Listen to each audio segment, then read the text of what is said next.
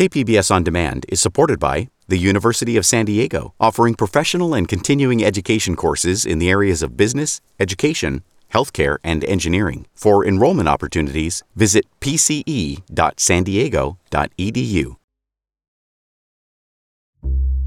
Good morning. I'm Kinsey Moreland in for Annika Colbert. It is Tuesday, July 20th. The latest on the Delta variant and the resurgence of COVID-19 in San Diego County. That story soon, but first, your local headlines. Federal prosecutors in San Diego announced the indictment of 4 Chinese men accused of a massive computer hacking campaign that targeted businesses, research institutions, and universities in San Diego and abroad for years. The announcement came yesterday, and the indictment says the hack was coordinated by the official Chinese Ministry of State Security and deployed by front companies created to try to hide the involvement of the Chinese government. Father Joe Carroll, who was a local icon as an advocate for people experiencing homelessness, will be honored in a public funeral mass today. The Catholic priest died last week at the age of 80 following a battle with diabetes. The service is scheduled to take place at 10 o'clock this morning at St. Rita's Catholic Church in Lincoln Park. Joe Carroll was president and CEO of St. Vincent de Paul from 1982 until his retirement in 2011, after which the facility was renamed as Father Joe's Villages. And it is a midsummer heat wave, and beach closures have finally been lifted in the South Bay. Beaches from the international border up to Imperial Beach had been closed since June 24th because of sewage contamination, but the San Diego County Department of Environmental Health and Quality lifted the water contact closure after testing confirmed Saturday that water quality along the shorelines does meet state health standards and is safe for recreational use. From KPBS, you are listening to San Diego News Now. Stay with me for more of the local news you need. KPBS On Demand is supported by the University of San Diego, offering professional and continuing education courses in the areas of business, education, healthcare, and engineering. For enrollment opportunities, visit pce.sandiego.edu. So cases of COVID-19 are again on the rise, a trend that's likely due to the Delta variant, which is now the dominant strain locally. San Diego County just released the latest case numbers from Friday through Sunday. Each day was above 400. COVID-19 hospitalizations are also rising in San Diego, but those numbers are still relatively low compared to winter levels that nearly overwhelmed healthcare systems. Dr. Jess Mendel is UC San Diego Health's chief of pulmonary and critical care. He says nearly all of their current hospitalized COVID-19 patients are unvaccinated. We're dealing with severe illnesses that in many cases are preventable. And it really is heartbreaking when you see folks who are incredibly sick, the trauma to themselves, to their families, and just think how much of this could have been prevented with vaccination. And KPBS health reporter Matt Hoffman talked to another expert who reiterated that point. The best way to combat spread is pretty simple: vaccinations. Delta is really infectious, and it is a bigger problem. It's easier to catch and it's easier to transmit. Infectious disease expert Shane Crotty at the La Jolla Institute for Immunology is one of the leading researchers on COVID-19. He says the good news is that the vaccines protect against the Delta variant. At this point, you're either vaccinated or you're going to catch Delta variant. And if you're not vaccinated and you catch Delta, you're more likely to end up in the hospital than pretty much anything else you've caught in your life. He says we simply need to get more people vaccinated, or Delta could bring back more restrictive measures meant to protect public health, like mandatory masking. On Monday, San Diego Mayor Todd Gloria unveiled a plan he calls, quote, housing for all of us. KPBS reporter Melissa May says it's a set of affordable housing planning initiatives. Mayor Todd Gloria says the goal is a roof over your head at a price you can afford His package aims to provide affordable housing for low-income families and middle-class families as well. Gloria said the city planning department is working on several initiatives. They include creating housing at city facilities and in underused commercial sites. The plan also calls for better housing accessibility for the disabled and elderly, housing developments near public transit, and housing for families. Anyone here with a family knows it is difficult to find housing that you can actually put your kids in, where they can have their own bedroom. That is not acceptable. We have to be a city that welcomes families. If we encourage and incentivize more homes of 3 bedrooms or more, we can do that. The city needs to nearly triple annual housing production to meet the needs of its residents during the next decade.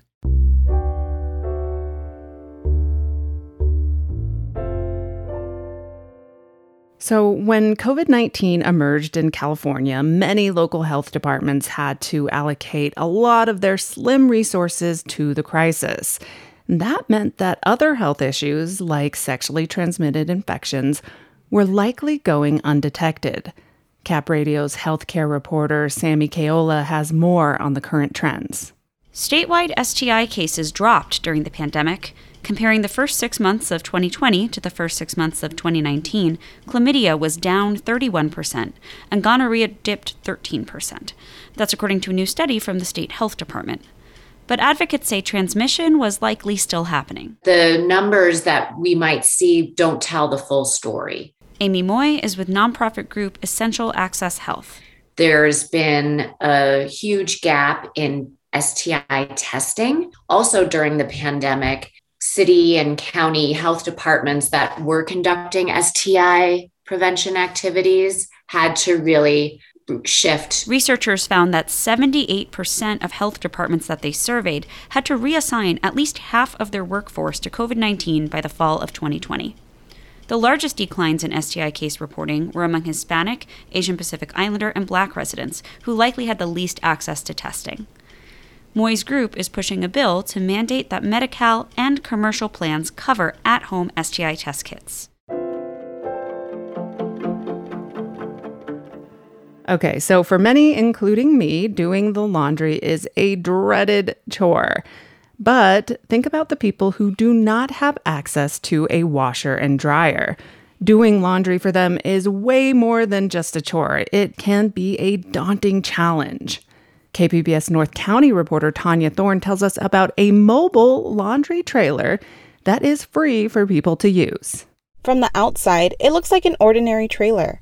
But Oscarino Ortega, the founder of Lived Experiences, has transformed the trailer into a mobile laundromat free of charge. We create a mobile laundry program for washers, for dryers, bring it into the communities all day and have people just have the ability to, have that privilege of having free laundry. The nonprofit organization provides services to low-income families in North County. Laundry service was something Ortega saw some people needed. And a lot of us don't have the ability or the privilege to have a washer and dryer at home.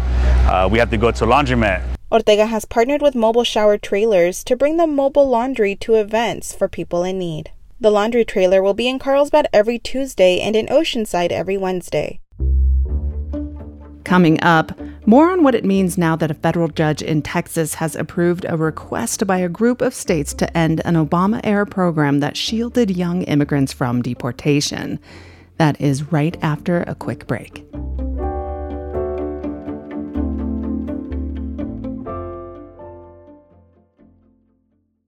KPBS On Demand is supported by the University of San Diego, offering professional and continuing education courses in the areas of business, education, healthcare, and engineering. For enrollment opportunities, visit pce.sandiego.edu. President Biden says his administration plans to appeal a federal judge's ruling that the DACA program is illegal. The Deferred Action for Childhood Arrivals program allows young people brought to this country as children to receive protection from deportation and permission to work and attend school in the U.S. But a lawsuit brought by Texas and several other states argued that DACA was an overreach of executive authority by President Obama. The federal judge's ruling on Friday allows 600,000 present recipients to remain on DACA, but restricts new applicants and invalidates the program. Dulce Garcia, the executive director of Border Angels and a recipient of DACA herself, joined KPBS Midday Edition's Maureen Cavanaugh to talk about the future of the program. What does Judge Andrew Hannon's ruling actually do to the DACA program? What this decision means to us, aside from the legal aspect, is that we're being told again that our lives are still in limbo. There's still litigation where the state of Texas and others want to see us deported. They don't want us in this country, and we're being told once more what we need is a path to citizenship. Otherwise, we're going to be here yet again in the future where we're fighting for our stay here in this country. What it means legally for a lot of people is they're going to have to wait to submit their applications, and you're going to have to wait even longer. And what will not being able to apply and be accepted for DACA stop those young people from doing? I remember when I was in high school, and I remember when I was undocumented, trying to figure out the rest of my life, trying to figure out where to go to school, trying to figure out whether I could apply for a job. Now here, fast forward many years later, these young kids are put in the same position where they remain undocumented and have to question what their future is going to be like. Now that the DACA program has been yet again attacked, the 60,000 plus applications that are now going to have to be set aside. We're talking about children that are trying to figure out the rest of their lives. And why did the judge say that DACA is illegal? What does it mean President Obama overreached his executive authority? From day one, the prior administration had attacked the DACA program and said that Obama should not have started the program in the first place, that it needed to have a process where public comment would be submitted. The president always had the authority to exercise discretion in cases such as ours and say, we're not going to put resources to deporting this population. And so the DACA program has always been lawful. What this judge is saying is that the way that the Obama administration went about creating the program was unlawful. During the last lawsuit that we took to the Supreme Court, it became evident that the way that the rescission of the DACA program went about violated the APA, the Administrative Procedures Act. Now, with this lawsuit, they're saying the creation of the DACA program violated that same act. Of course, for us that benefit from DACA, we continue to say that what we need is a path to citizenship. DACA was never the end all of it. We wanted a path to citizenship, and DACA was a way to keep us in the U.S. while we continue fighting for that path to citizenship. So, as you say, President Biden is basically saying this same thing that you just said about the fact that Congress should provide a path to citizenship. While his administration plans on defending DACA, he says the larger issue is a permanent solution for the young dreamers helped by DACA. But is there any legislation in the works that would make that possible?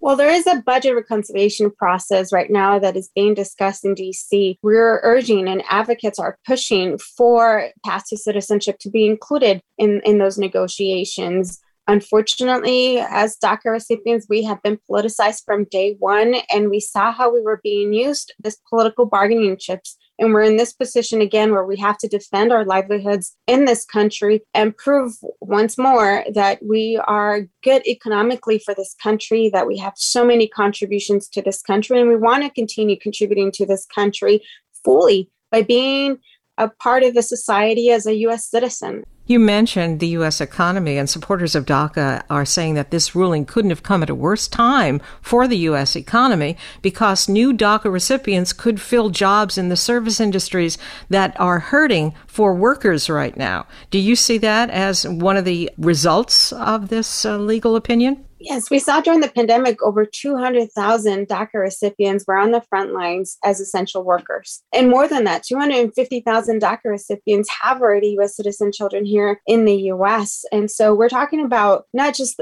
the potential removal of those of us that are undocumented in this country, but the removal of so many contributions in our communities. Do you believe the Biden administration will find a permanent solution for the Dreamers? The Biden administration has to find a permanent solution for Dreamers. It was something that the prior administrations had promised to us. We've been waiting for decades. This is long overdue, and the Biden administration has to do its best to negotiate something for us. And it was one of the promises that the current president made to us a long time ago. I understand that there's a long list of things that the administration is working on, but finding a permanent solution for DACA recipients should be at the top of the list because that was one of the promises made during the campaign. And that was Border Angels Executive Director and DACA recipient Dulce Garcia talking with KPBS Midday Edition's Maureen Cavanaugh. For more in-depth conversations about the stories that matter most to San Diego, just find and follow KPBS Midday Edition wherever you listen to podcasts. And that is it for this podcast. I will see you again tomorrow.